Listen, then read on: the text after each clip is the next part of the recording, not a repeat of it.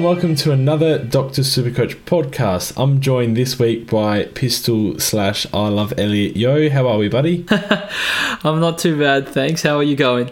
Yeah, not too bad at all. We're going to talk a lot about Elliot Yo in this podcast because you seem to have developed a crazy man crush that has seemingly overtaken your life. So we'll discuss that in a little while. How about we get into how our weeks went? We both had absolutely sensational weeks again. How'd you go, mate?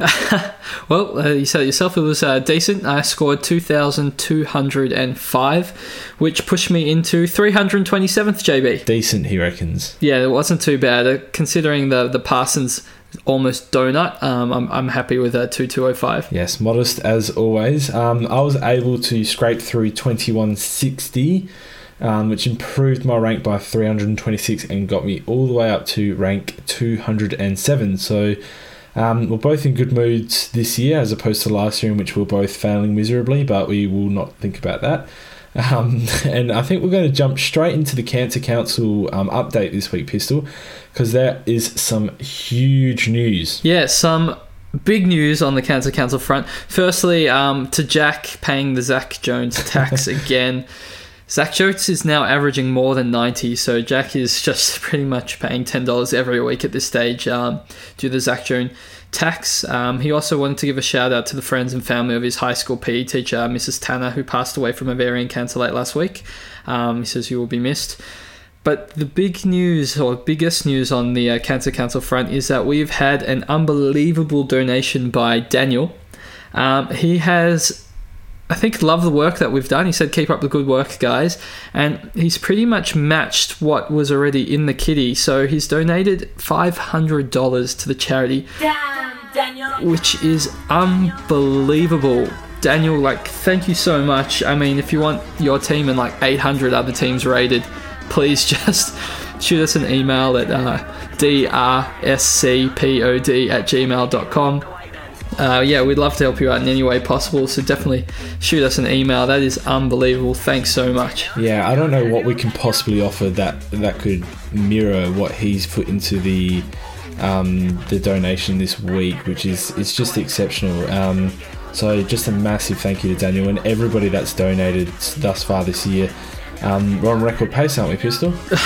We're just $70 shy of our last year's tally, and there's a lot more rounds to go, so really hoping we can get another 70 by the end of the year. Might just get that through Zach Jones, actually, so we should be we're looking good to covering our help mark from last year. Yeah, I'm looking forward to donating for donuts during the buy rounds, that's for sure. It's a lot of fun and just great work from the best community on Facebook, it's fair to say. And with that, we're going to jump straight into the round recap this week, and it starts with an underdog upsetting a favourite, but that's pretty much how the whole weekend went. So we'll kick off with St Kilda versus GWS. It's notable to see Heath Shaw scoring 95, but outscoring him again this week, Dylan Robertson. Isn't he in some sensational form, Pistol? Yeah, he did. He scored another 96, so he is now averaging 107.9, which is just phenomenal for a defender. And yeah, honestly, as I've been saying, I'm sure he's going to finish as a top 6 defender. So if you haven't got him, he's pretty expensive now. I might have to wait till the buy. Otherwise, I'd still get it like a Doherty over him. But he's in unbelievable form. Yeah, definitely in sensational form. And it was Taranto and even Jack Steele slightly disappointing us this week. But the big disappointment was Shane Mumford. For those who had to cover a Nankervis donut and switching back into the forward line, quite a few people looked to Shane Mumford due to his consistency this year. And it's fair to say he did not clear the first hurdle, Pistol. No, he only scored a 67, which is very disappointing for people that brought him in. No doubt. And Rewalt owners were also left very, very disappointed.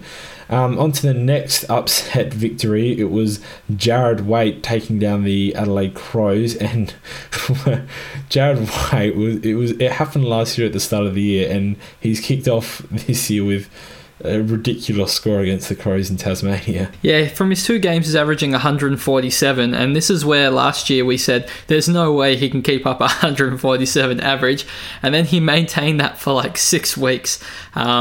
Fortunately, this year we can't really get it too wrong because he got suspended. He's got offered a 2-game ban or a 1 game with an early plea, so people probably aren't jumping on him this week or next week, hopefully.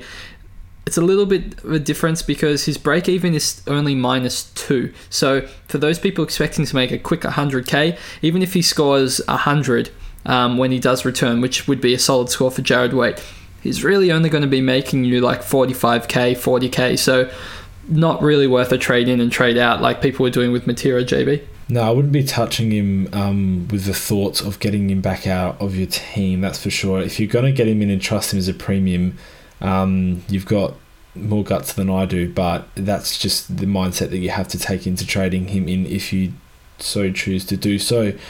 A couple more premiums that scored decently. Goldstein was able to crack the ton, and as was Laird, which was great signs for their owners. Higgins was a little down this week, but I just call that a rest week for Higgins, just slowly chalking up a 70 plus score as per usual. He'll bounce back with a ton next week.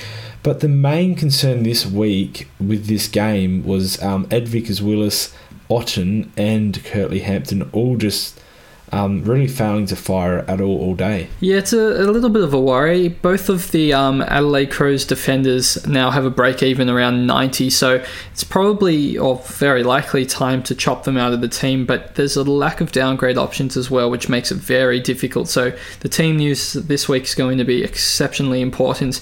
Hampton, yeah, I'd say most definitely trade Hampton before Otten. At least Otten looks still decent in that side and he looks capable of having a big score, but Hampton kind of just runs around, does his own thing, and some games he'll go big, but looking at his he's consistently underperforming, I would say. So yeah, to me Hampton is the one that I'm going to cut this week. Yeah, definitely a smart decision because Otten's been shown that he's definitely capable of at least getting close to that 90 break even that he's sitting on. So we'll talk a lot about the trading out options later on. Pistol, I usually hand over to you for the Collingwood game. Do you want to take it this week, buddy? You can't go easy on me now, but sure, I'll happily, actually that's a bad choice of words, I'll begrudgingly take the Collingwood game. It was massive news with Sam Petrevski-Seton absolutely dominating. Those that still held him, he scored 134 points and now has a break-even of -15. So he's going to go up, another 80 or so K. He's probably going to end up being the best rookie choice from all the rookies at the beginning of the year. And he was probably one of the most uncommon rookie choices as well. So, yeah, crazy. I mean, for those that held him, well done. I know it's been testing your patience in recent times, but yeah, unbelievable game he played. Mark Murphy stood up again with a solid 118 to become one of the top 5 midfielders so far for this season. Taylor Adams with a 114, which is just basically his floor at the moment. He's been super, super consistent. Caleb Marchbank finally put in a 100-plus score with 108. His break-even now is only 32, so he's probably going to get close to that 400k mark in the coming weeks, which is perfect for around the buys. Other news, Doherty 103, Cade Simpson 99, Pendlebury very poor, I'd say, by his own standards, 91 and fumbling a lot. Hopefully he bounces back if he doesn't miss, as his wife is due sometime this week or next week. So within the next fortnight, Pendlebury will miss a day. Hopefully it's not a day of when Collingwood has to play. Wow, there's a lot of relevant players in this game, JB. I feel like I've been talking for ages. Treloar scored a gentleman's 73. How do you feel about that, JB? I hate him, for starters. He's my lord. I was looking at his scores for the year, and they're not as bad as what we remember them to be, but they're still pretty bad. And when you paid a premium for him at the start of the season, like I did, it is honestly just not good enough. So Treloar owners, definitely hold to the buy is my best advice I can give, but if he keeps on putting up these sorts of scores, I will have no issue trading him out when it comes to the buys, should I still have enough trades to do so. And I don't think you touched on the Will Hoskin-Elliott there. His break-even is still really low at something like 24. So those who opted to keep him a week or two ago are just really reaping the rewards with his scoring output. And that pretty much wraps up that game, Pistol. Not a lot more to talk about except for Daisy Thomas's candy there, buddy. No, we won't touch that. We'll just move on to the Port game. You like talking about Port? Go talk about Port, JB. I don't like talking about us when we kick 30 behinds and lose. So, this game was dominated by Paddy Ryder in the air. Not that he's super coach relevant, but he put out a very, very high score this game. Charlie Dixon, Ebert behind, they aren't really super coach relevant either. But Chad Wingard, coming off the round 9 bye, would you consider him as one of your last forward upgrades, considering he's going to play round 11, 12 and 13, Pistol? Can't say I've put too much thought into Wingard, but his scores have been very decent this year, especially he has a 3-round average of 109. He's only averaging 92. I think he's good enough to be that, 5th, 6th forward. However, a lot rests on Elliot Yeo, as I don't have him, and if he can maintain 110 average, I'd hate to sacrifice that last forward spot and miss out on someone going 100 plus or well over 100 and take someone that's averaging 92 in Wingard instead. So yeah, a lot will depend on Yeo, but I guess we'll talk about that shortly. See what I mean, community? I can't get through 10 minutes of podcast without Pistol bringing up Yeo again. It's like it's his game or something. But to stick with Port, it was Powell Pepper scoring a lowly 60, but good enough to keep his break-even down to about 10. And Robbie Gray barely showing up. He was just blanketed by a very good defensive effort by Hutchings, I believe it was. The first favourite that was able to actually overcome their opposition for the week, and that was Bulldogs against Richmond. And it was the Bontempelli show in the last quarter there, Pistol. You did make a decision to trade in Doherty over Bont. Are there any regrets, or is this just a last week to shore up Bont being a top 3, top 4 option? Oh, I don't know if regret is the right word, given Doherty's performance was also very good, and I did miss out on getting Ed Vickers-Willis, which obviously I got Parsons instead, so I can't say it was a big win, but I don't think it was a definite massive loss either. I guess we'll see in coming weeks who's dropped and who's not, and who plays over the buys. I think that will be the decider on whether or not that trade was worthwhile, given I'll probably grab the Bont or Elliot Yeo, who I'm going to mention again this week. McRae's been super consistent this year. He was clutch in the dying quarter. Dowhouse also very good as per usual, and it was a bit strange to see Hooley stepping up. It's a bit of a blast from the past. Him and Rance, can you touch on their potential status as defensive targets at all this year, or are they just not relevant at all? I think Rance is a very tough one because he's got that history. Like, he's proven to go, he's had back-to-back seasons of 95 average. This year he's only going at 87. He's kindly priced at 471k, which is 64k cheaper than his starting price. He also has that round 12 buy, which is really handy in the back line. He hasn't been exceptional this year. He's been very average. His last 3 though has been a bit better with a 93 average. I'd like to see more from Rance. I know we said that about Cade Simpson, and then he came out and went bang with like 148. So I'm hoping Rance can come out with a bang and go like 120 plus this week and make us really consider him as our next defensive upgrade option. Yeah, no doubt. It'd be nice if he stood up and really just put his hand up for the job. And Dustin Martin with another lowly score. He's definitely tapered off since that first 3 or 4 weeks of crazy scoring. Josh Caddy with the first week of supposedly playing much more midfield time, as said by the coach, only putting out an 80 plus score. And it was Butler really hitting his rookie wall. His break even is up to 56 now. We will touch on him later, but he was only able to fall short of the 60 mark. Into the last Saturday game, and it was another upset with Gold Coast taking out Geelong. Are you saying you didn't get 8 tips this week? Or even 9? I got 4, which wasn't too bad in the scheme of things, but I still didn't register a tip until that Bulldogs game. What about yourself? Oh, I managed a very solid 3, so yeah, it wasn't great. Yeah, that's not ideal. And then on to the Geelong Gold Coast game, which was very serviceable. Maybe putting his hand up for a keeper spot in our team with 115, which would definitely, at the very least, keep his cash generation flowing. Tom Lynch was able to break the ton with ease again. And then David Swallow, if you held on to him, Pistol, which you did, what are your thoughts? I'm thinking I'm a little bit of a genius right now. But in all seriousness, he did break his break-even. He did reach his break-even, I should say, of 94, scoring a 96. And now his break-even's dropped to 45, so he's going to start generating more cash.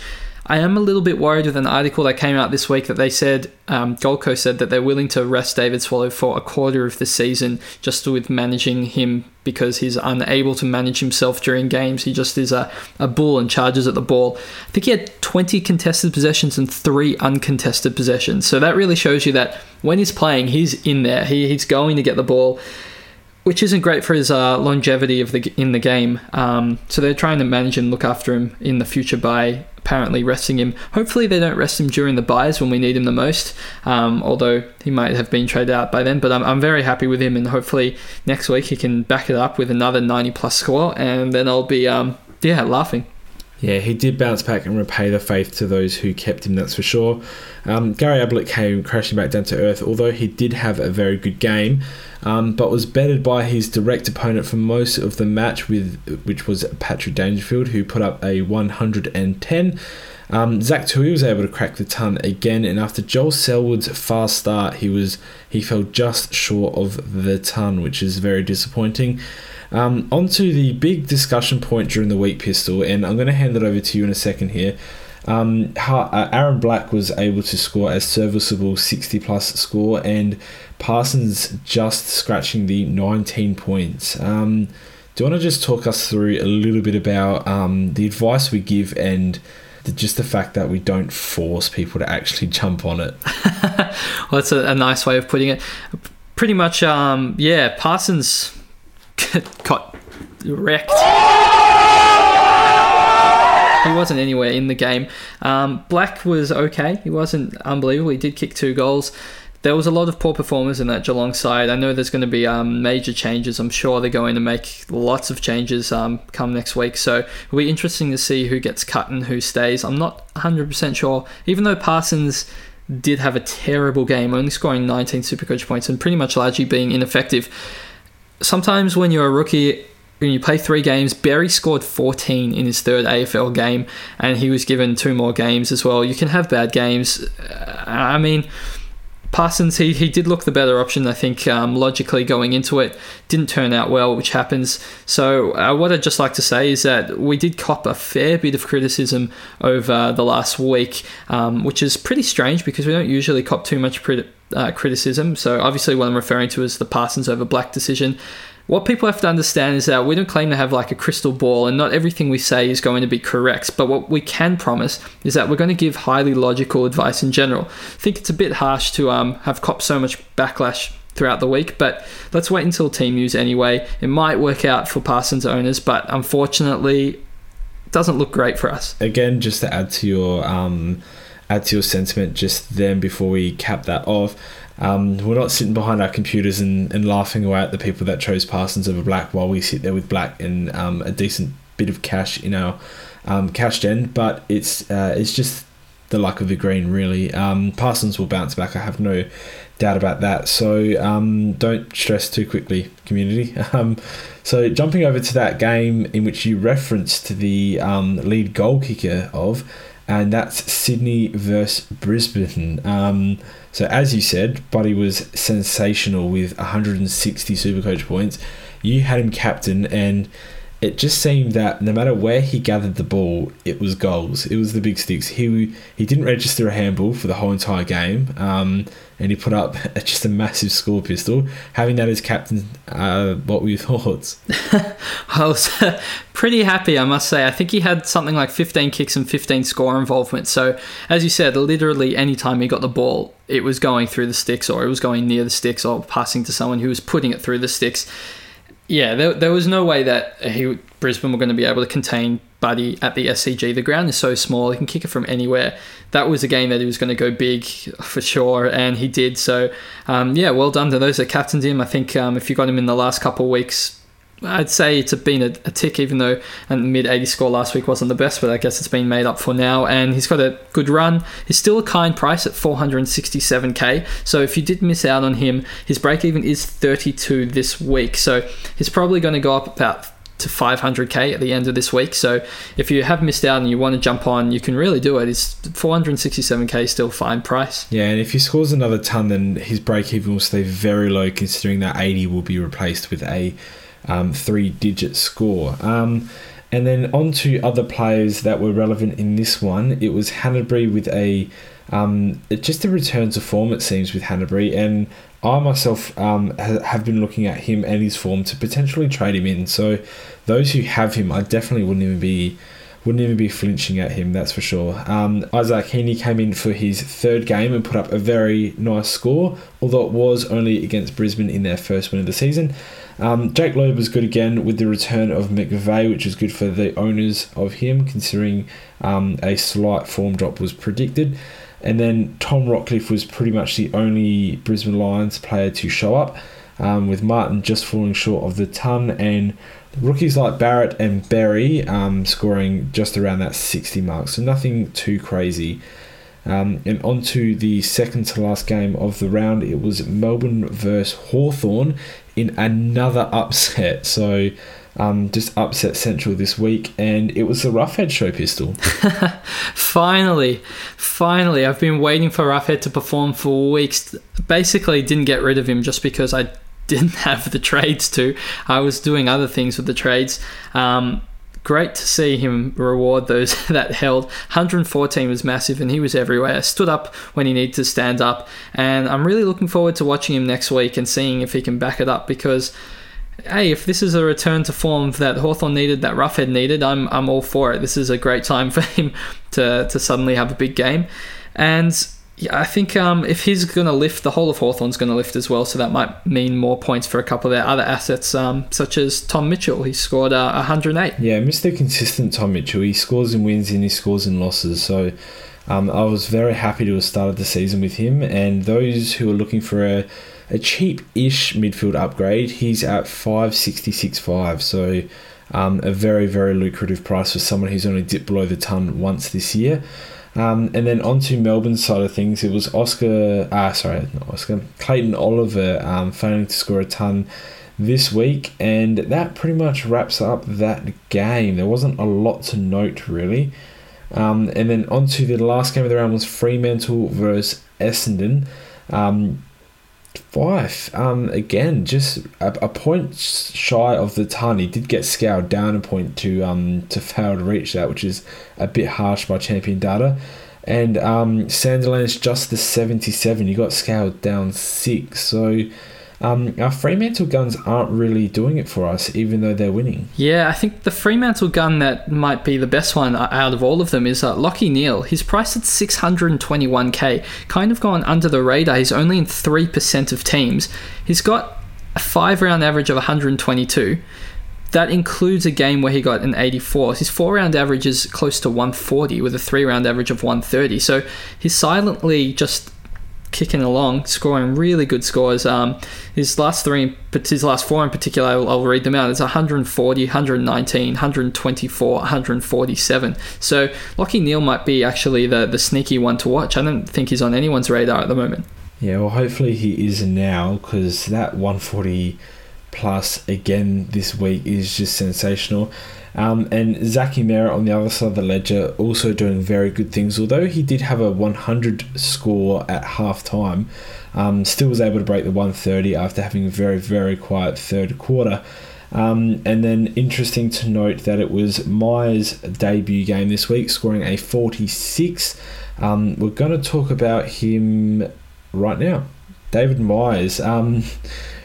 If you were downgrading a midfield option, or even switching someone into your midfield from your forward line to downgrade them a la Butler, would you jump a week earlier on Myers, considering our other options just seem very, very scarce? Yeah, there's really, really limited amount of rookies this week. I think the ones on the bubble might include Kurt Mutimer from West Coast. You've got Myers here as well, who still has played only one game, so you could wait another week on him if you wanted to. There's also Jared Berry's only 170k. He might be an option. He's a mid defender, and hopefully McNeese can make a return for that Essendon side because he's only 102k down back, so he's very cheap. But really, there's not much going on that rookie side of things. Myers is probably the one that I think should be relatively safe. I mean, he didn't perform very well, but it's his first game back, and he absolutely dominated the VFL for like 3 weeks beforehand, so it'd be pretty rough to drop him back there just to see him dominate again. They might give him a couple of weeks just to get up to speed in the AFL. Otherwise, I mean, do you know much about the other rookies, JB? I do know Mutimer played pretty well against Port, so I was quite impressed by him. To see he only scored a 60 surprised me a little because I thought he was more around that 70 mark. His presence was definitely felt. If he gets another game this week, his job security is just so iffy, but I'd be tempted to go for him just to avoid getting on Myers a week early, but it's just so hard to select rookies at this time when Berry's an option for us, considering he's played like 38 games already and has gone up and down in price. So he's sitting at 170k, and honestly he looks like one of our better options, but for me, if Mutimer gets named, he'd probably be my first priority, and then hopefully Myers puts together a decent score and can go in our teams next week. Yeah, I think it's very clear that Mutimer is, that number 22 or so in that West Coast side. I think they're going to keep trying to pump some games into him, but if he has a couple of stinkers in a row, he's going to be gone. So I mean, it seems like more of a game-by-game proposition. It's a risky pick, but I don't know if it's a bad pick. Myers is probably that little touch safer, and Berry seems to have the best job security out of all of the rookies, given they stuck with him when he scored a 32, a 29 and a 14. He has rewarded those with back-to-back 60s to reset his break-even. Now it's minus 32, so he's more expensive at 170. He has a worse buy with that round 11 buy, which is not good at all, but he is also a mid defender DPP, so there is a lot of different options. People go different strategies. Hard to pick which one's the best actually this week, JB. Yeah, and if you do consider Mutimer's job security, it was very much touted that Houston's was the same going into this season, so you do never know when a player can just hold on for dear life in a squad. So hopefully the coach rewards him, because he was good against Port Adelaide this week, and if he's selected in the coming week, he'll probably be my downgrade target, although I'm not very convinced by him. The players to trade out this week, I think it's very, very clear. If they wear red, blue and yellow and play in your defence, they pretty much have to get kicked out of your side. Are you talking about Laird? Yes, Laird has to go. He's reached his peak price. He's out. No, I think you're talking about Hampton and Otten with break-evens of 90, JB. Is that right? Yes, 100% correct. They've looked like they've peaked already, and both of them putting up poor scores in the last fortnight. Otten mostly driven by the fact that Jenkins is back in the squad, although he does look the most capable to actually put up a solid score between now and the next couple of weeks. So if you're choosing between the two, I'd say Hampton's definitely the one to go. And I find this interesting because Houston's been traded out a lot this week, but Butler has a similar break even and isn't being traded out at all, really, if you look at the top 10. How would you compare those two, Pistol? I think a lot will come down to the opponent that they play this week. I mean, for me, Houston is playing Gold Coast, which seems a bit weak. I mean, I can't really say that based on recent form. I think it's the unknown of them playing in Shanghai. Not really sure what to expect. It might be so smoggy that you actually can't see the ball, and you'll kind of just disappear and you won't be able to get any touches. I think his scoring potential is higher than Butler, and as you said, similar break-even. It doesn't make much sense to me that you'd be trading Houston out before Butler. Butler does play Fremantle, though, so I think it's much of muchness. Just pick one and cut it and see how you go. You're probably going to trade Houston the next week because he has a bye. That's probably why people are cutting him a week early, but I mean, I imagine those two players go in consecutive weeks anyway. So yeah, I'm not too fussed about those. JB, who would you get in for a Otten or a Hampton, like a defensive primo option? I think the main one that should be on everyone's radar is Doherty, considering he was able to stagnate in price this week and only rise by a few K. So I think he's really hitting his straps, and if you don't have Doherty, it's just very, very scary seeing him rack up that ball in the Carlton defence and just score mammoth scores week in and week out. I mean, he only scored 103 this week because they actually won the game. I don't expect them to do that every week, and against St Kilda this week, he's going to go mammoth. I'm predicting it right now, and I don't think it's a crazy prediction. So he'd be my definite number one target, and he's a player that not a lot of people started the season with. Who would be your go-to option? I can't believe that you predicted the highest averaging backman as your top upgrade option. Who would have thought, JB? That insight is quite incredible. He's a smoky. It is a smoky.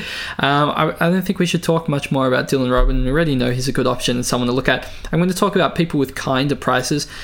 Heath Shaw is down to 490k. So I know I just gave you some crap for suggesting Doherty. I'm saying Heath Shaw. He is value. If you're not going to go for him, consider Jake Lloyd at 488k. He's averaging 98, and he's pretty much super consistent. His low of 84, highest 119. He pretty much gets like 100 every single week. So he's quite cheap at the moment. Kate Simpson is 515k, so he's also cheap. There's a lot of I'd say fringe primos like the Rants, McGovern, even to an extent Howe. I imagine they're going to be roughly around the top 6. If you want to get one of them, go for it. I don't know which one's the best because they all have their ups and downs. You might want to play that based on the buy, but otherwise I think pay up a bit more money and get some of the big boys. Yeah, I definitely agree. I reckon it's time to definitely focus on getting the very, very, very big guns. Considering the tedious amounts of scores that have been put out by sort of mid-range premiums, the lows and the highs and the lows and the highs. If you can get a Doherty, or if you didn't start with Adams or Led, I know they're obvious picks, but if you didn't get them, now's the perfect time with the defensive rookies really peaking in price. So for those with Beams and Jaeger Mira, we are hearing reports that Jaeger Mira is actually going to be out for a couple of weeks. Unofficial at this stage. We'll see what happens when Hawthorn release news later this week. If he's out for a couple of weeks, he's probably got to go. Beams as well. It's a tough situation to be in because he missed a lot of games with that quad injury for Collingwood, and their bye is coming up in round 11. If he's not ready, they said 2 minimum. If that meant 3, are they going to bring him back for 1 week and then have the bye, or are they just going to play him after the bye? He doesn't even look like a top 15 defender, 15 midfielder, so he doesn't look like a defender at all, actually. But which midfielders would you bring in this week for Beams and Jaeger Mira? I think my key target, and I mentioned him earlier, would be Dan Hanbury. He's really, really stepped back up into his last year's form with, I think it's 4 out of his last 5 games being tons, or maybe it's 3 of his last 4. And just really, really hitting his straps. Even with Sydney not quite hitting the winners board as much as we imagined, with their last win over Brisbane and them playing North Melbourne this week, I reckon they're going to hit a little bit of form. Even if they don't beat North, they'll definitely be in the game. And Hanbury will really just start hitting his straps. What about you? I mean, if you mention Hanbury, you should mention, I guess, Josh P. Kennedy. He's got a break-even of 140 and is priced at 522k, which is very, very cheap for Josh P. Kennedy. But the problem is I'm not sure I can trust him at the moment. He is scoring very poorly, so I'd probably avoid him. Same goes with Dustin Martin. He is showing really good a price and value for money, 519k, but his last he's averaging 96 in his last 5 games. That's not really what you want from a premium midfielder. You really want that 110 mark. I feel much more confident in Zach Merritt. He's averaging 108 for the season, and he's only priced at 543k, 20k more than that. Tom Mitchell seems like a very good option. If you're willing to spend more, there's always, the super premium players. You've got the Joel Selwood, the Scott Pendlebury is really cheap at the moment. Dangerfield, you've got the Rockcliffe Bont. I can talk about the top options, but it's pretty obvious. You can just sort by average yourself. What about Elliot Yeo, JB? How do you see him trading him to the midfield for now and then maybe swinging him to the forward line later? Honestly, I do joke a lot, but that does sound like a very good idea, to be honest. Yeo is someone that you can trust. Will definitely, you can at this point you can guarantee he's going to be a top 6 scoring forward. So to get a top 6 scoring forward, and although you'll be playing him in your midfield for the moment, to just lock that away so far, and considering his price is going to skyrocket soon, I think it's one of the most logical trades I've heard. If you don't trust any of those low options and can't afford any of the really, really high options like Bontempelli, I know you'd consider doing the same, Pistol, so there's no point even asking you. I will just warn the community not to really go near Robbie Gray. Obviously he's got a really low break even because of this week, but Gary Ablett included, because of that round 9 bye coming up, it's just the wrong time to go to trade those players in. So if you're looking to swap O'Meara for Beam, see that Ablett 200 point score and want to get him in your side, I'd definitely wait a fortnight for him to come off his bye and play in all those bye weeks to come. Is that decent advice, Pistol? Yeah, definitely don't grab those players right before their buys. I think Gray also has a groin injury, so he might be out this week anyway, so probably wouldn't be tempted by him. I should just want to talk about Yeo for a little bit, because you never really let me get it out of my system. So here we go, strap yourself in. I'll keep it short and sweet. Basically, Elliot Yeo is only 525k, which is actually quite generous, given he's averaging 114 this season. His price was kept low because he had one very bad game where he scored 59 at the MCG. His 2 lowest games this year, he's actually the only 2 times he hasn't cracked the ton, have both been at the MCG, where he scored a 59 and an 83. JB, he doesn't play at the MCG for the entire year. Maybe he plays in finals when Supercoach is over. For the rest of the season, no games for him scheduled at the MCG. His break-even this week is 32. So his price was kept low because of that 59, but now it's going to skyrocket. If he scores 114 again, you're looking at having to pay 40k more for Yeo this week. So 525 this week, probably 560 next week. He can become expensive very quickly given his high range that he can score. His games at Domain Stadium, his last 2 have been 150 and 141.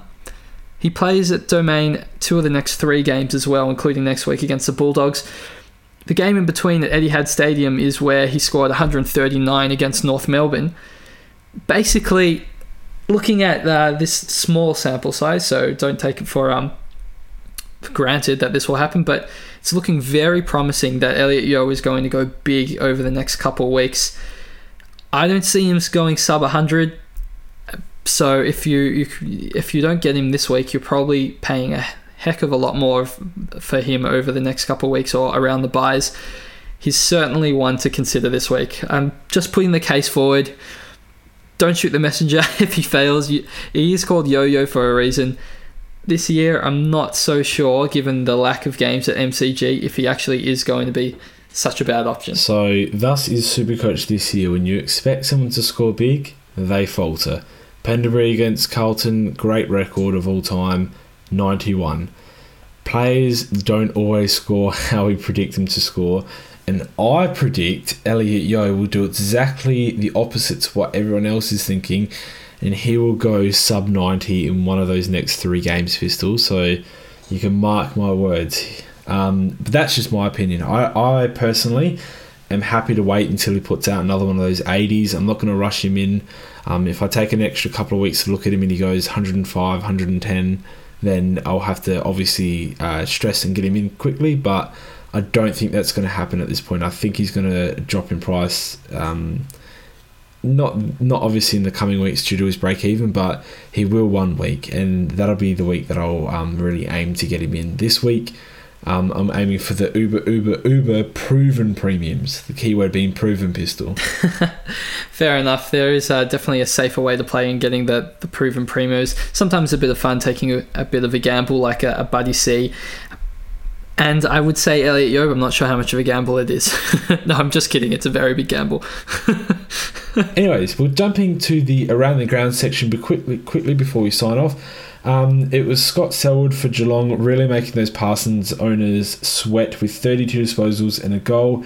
Any chance he pops back into the squad, Pistol? Oh, there's every chance. But then again, half the Geelong team could be dropped. So who knows who's going to come in and out. I think there's going to be mass changes. You're not wrong there. And Brett Eddy with another 5 goals, and that makes it 16 in a month for Brett Eddy. I'm going to go out on a limb here and say he will probably come back into the Port side this week. And I'd say someone like Robbie Gray may not travel. So I can see him definitely come back in. We do need very, very skillful goal kickers and not behind kickers come in. So I think he could be used very, very smartly by Ken Hinkley this week. Bruce was in the best players again this week. He's been doing that pretty much week in and week out in the Resi. So Goldstein owners will have to sweat a little bit more at team selections. And lastly, Nick Newman with 30 disposals and 8 marks. Is there any danger Horse brings back one of his informed defenders in the past fortnight? Oh, it's pretty tough given Sydney absolutely smashed Brisbane. I'm not sure who they would drop for Newman. He might have to wait another week in the NEFL and dominate again, but he's going to get another chance. I don't think people can trade him out. He's going to come back. It's going to be sooner rather than later, especially when he's putting up these ridiculous numbers in the NEFL. He's got to get games. They need to play their youngsters just to get some experience into them. I'm not sure they're going to make finals, but he's definitely coming back at some stage. Just hope it's next week. Please, Pistol, confirm to me that this isn't Tom Mitchell Mark II. It might be, but I don't think it will be this year, no. Oh, all right, that puts me at ease a bit. And with that news, we're going to sign off for the podcast for the week. Thanks very much for joining me, Pistol. You can find us on iTunes as per usual, SoundCloud, and make sure you follow the links in the Facebook post to find our donation link and our Supercoach ring link, which has been gathering popularity in the last fortnight. So people trying to get their orders in and that delivery to their place ASAP before the season starts closing into the buy section and people start rage quitting their Supercoach. Thank you very much as always, Pistol. It was great talking to you. Yeah, thanks again, community, and thank you again, Daniel, for your very sizable donation to the Cancer Council. Please do email us. We'll do anything to help you that you need. And thanks to everyone else that donated during the week. And thanks, Elliot Yeo. Why'd he get a thank you at the end? Oh, it's just going to be part of my standard now, I think. Oh, no. All right, thanks, community.